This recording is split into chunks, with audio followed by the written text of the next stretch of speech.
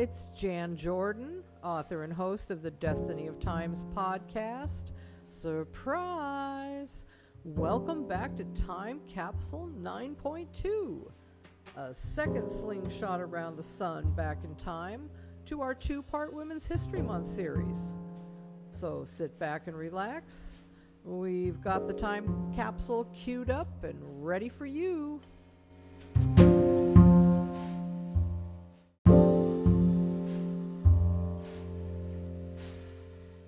And now, continuing our Women's History Month celebration, I would like to welcome one of the characters from the Destiny of Times, Book 1, Ambassador Hélène, Space Fleet Command First Contact Mission Specialist, to the show. Bonjour, Ambassador. How are you today?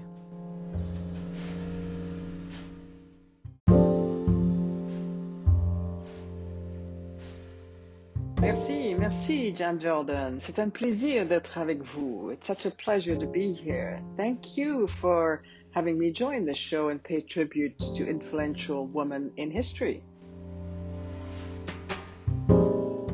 I understand you are going to pay a very special tribute to one of France's first women in space. Oui, Jan Jordan. We cannot salute any women in history without recognizing the contributions of Claudie Aigneret, the first French woman astronaut to travel into space.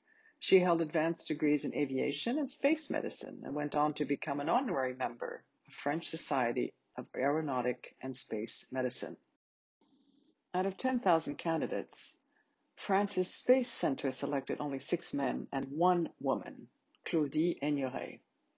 She first qualified as an engineer and emergency pilot to the space shuttle.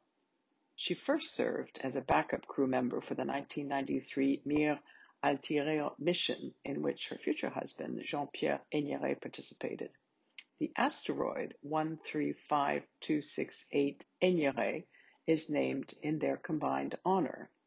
In 1994, Claudie Aigneret began training at the Yuri Gagarin Cosmonaut Training Center in Star City, Russia, for the Franco-Russian Cassiope mission and learned Russian during her time there.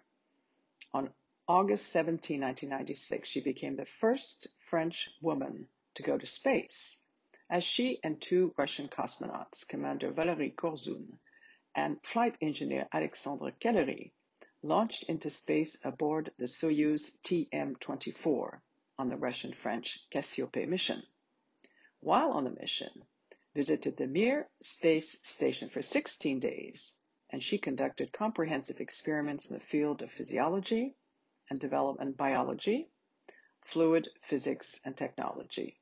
In 1999, Aigneret commanded a Soyuz capsule during re-entry and became the first woman qualified to do so. As the flight engineer on Soyuz TM-33 in 2001, she became the first European woman to visit the International Space Station. After the mission, Claudie Aigneret continued her involvement in space science by attending scientific workshops and conferences. She also contributed data analysis and constructions for the scientific programs on future projects. She eventually retired from ESA on June 18, 2002.